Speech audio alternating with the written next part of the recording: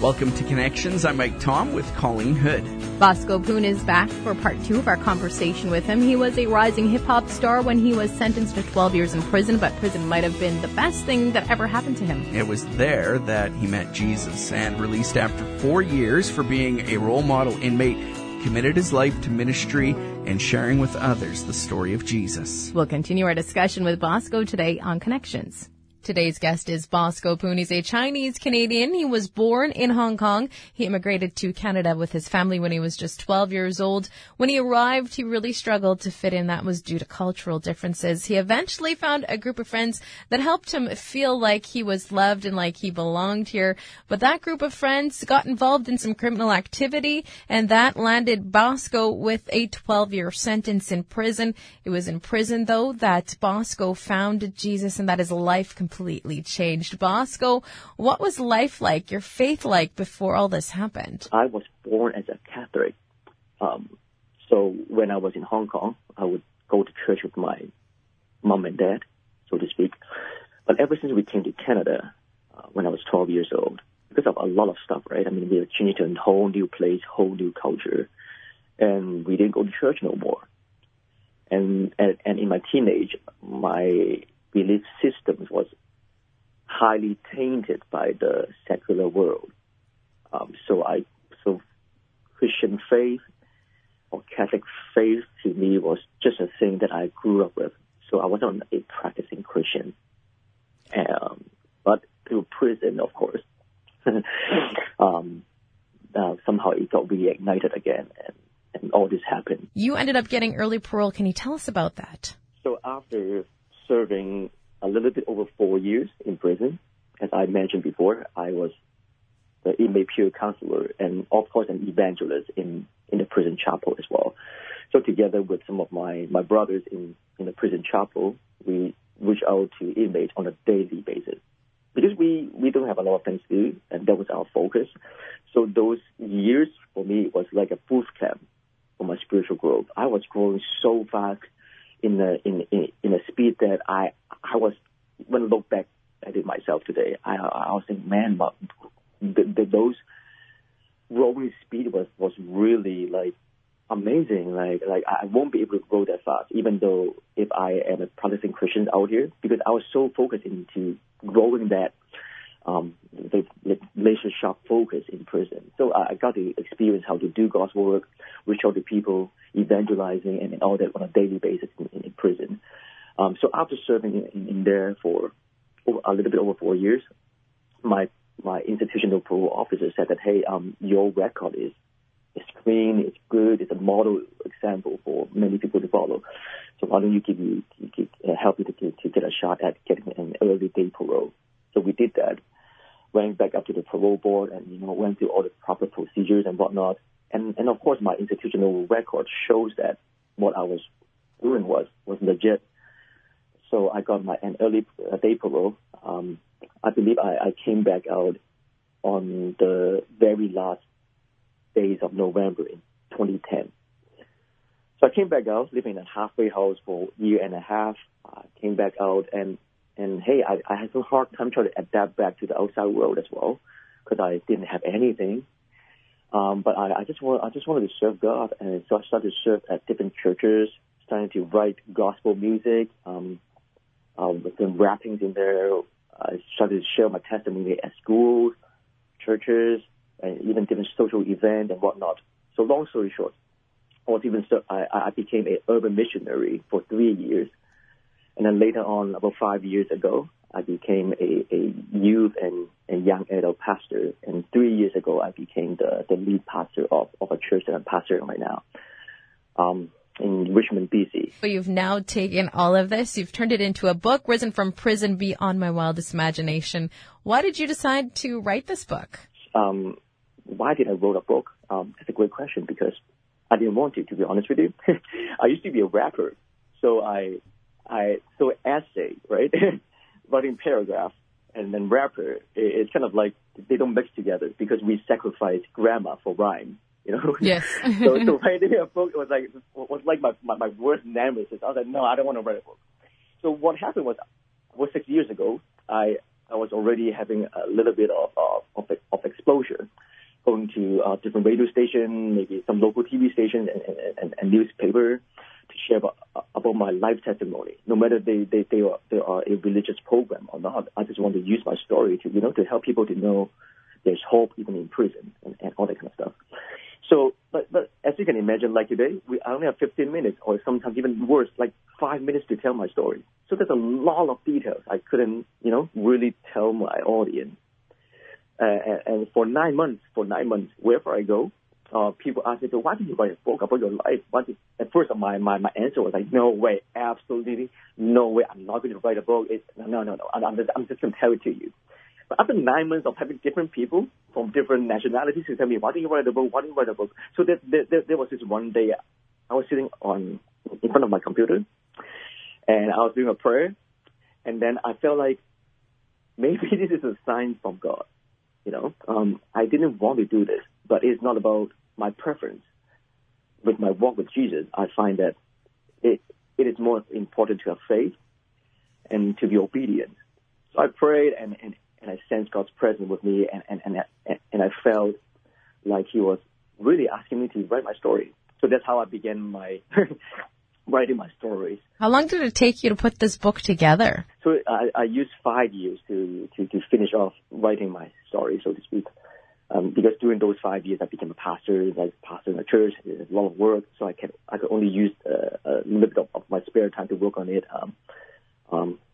Every week. So in 5 years of making, and then last year my manuscript won the best Canadian New Manuscript Award in 2019. And finally, the book is now available. I'm working with my publication relentlessly for the past 6 months, and the book is now available. It's titled "Risen from Prison and Beyond My Wildest Imagination." So there's 21 chapters of my stories, and the first 9 chapters, if anyone is going to read it, it's very emotional, it's dramatic in many sense, and in some pages it might even seem hopeless. But read on, because the turning point is at chapter 10, when I first met Jesus in a very tangible way, and everything else became wow, like miracles after miracles. And that's the reason why I wrote the book and make it available. I hope that it can somehow inspire others with their relationship with Christ and the vision. Okay, I have to talk about this. One of the big vision for this book is I really want to make it available, if possible, in every single prison within Canada. But the reason is because there's a lot of famous authors from the States, from UK, and write about prison and whatnot. And there are a lot of stories, even miracle stories in prison in some of the different countries in the world, like the States and Mexico or even China. But I want my fellow Canadian brothers and sisters in prison to know that even in the very soil of Canada, God is still there. And I'm a living testimony of that. Now, I don't know how to make that happen myself, because every single prison in Canada is a pretty big ground to cover. But I believe by faith and in God's timing, and if it is His will, I'm hopeful that it will happen one day. Prison life was a difficult time for Bosco, but it's also where he encountered the Lord. He was eventually released on early parole in 2010, and now he's back in Hong Kong. Bosco, what are you up to? Yes. So my 12-year sentence just completely finished in November 2018. So 2019 was the first year I can travel again. So first thing first, I booked a ticket to Hong Kong early last year to visit my grandma and some relatives in Hong Kong. When I was there, God just supernaturally opened up. My goodness, I don't even know how to explain it. He opened up so many ministry doors in Hong Kong for my ministry. I didn't ask for it. I didn't ask for a new job. I didn't even send one resume. But then then some people knew that I was back to Hong Kong and started book me up for radio interviews and asked me to go to different schools to share my stories and all that kind of stuff. And I even got invitation to some private Christian group within the entertainment industry for me to share my stories and to speak into their life. And long story short, I got a job offer about 6 months ago to become the entertainment world or entertainment industry chaplain in Hong Kong to help people in the entertainment industry to know, first and foremost, know Jesus, and secondly, to become disciples of Jesus and use their influence to spread the gospel within the Asia region. What do you hope to bring to Hong Kong? There's an outbreak of protest in Hong Kong, and I was there. And when I was standing in the midst of all this chaos, and I'm not even kidding, I was standing in the midst of it physically, I sensed that this place needs Jesus. This place needs the hope of Christ. And I've been through prison, and God was there with me through the darkest valley of death, and I'm still standing here. So I believe I had a calling to bring the gospel back to my birthplace. So I came back to Vancouver. I talked to my board. I talked to my mentors. I talked to my denomination. I talked to my family, of course. So after 6 months of discerning and praying and fasting even, I sense that God wants me to, go and do something there. So that's why I'm going to Hong Kong. It's going to be a 1-year trial. We'll see what we can do in Hong Kong, and we'll see what's next. It's been open to follow the lead of the Holy Spirit, so to speak. So for those who want to learn more about you or who want to pick up your book, how do they go about doing that? Right. Okay. So I do have a Facebook page and an Instagram page. You can just type in BOZ page, PAGE. So BOZ PAGE. You can find me on Facebook or Instagram. And then the book is called Risen from Prison.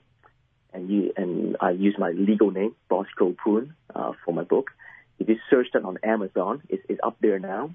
It's up there on Amazon Canada and Amazon US. And I believe my publication is working their way to make it available at more bookstores across North America and beyond as well.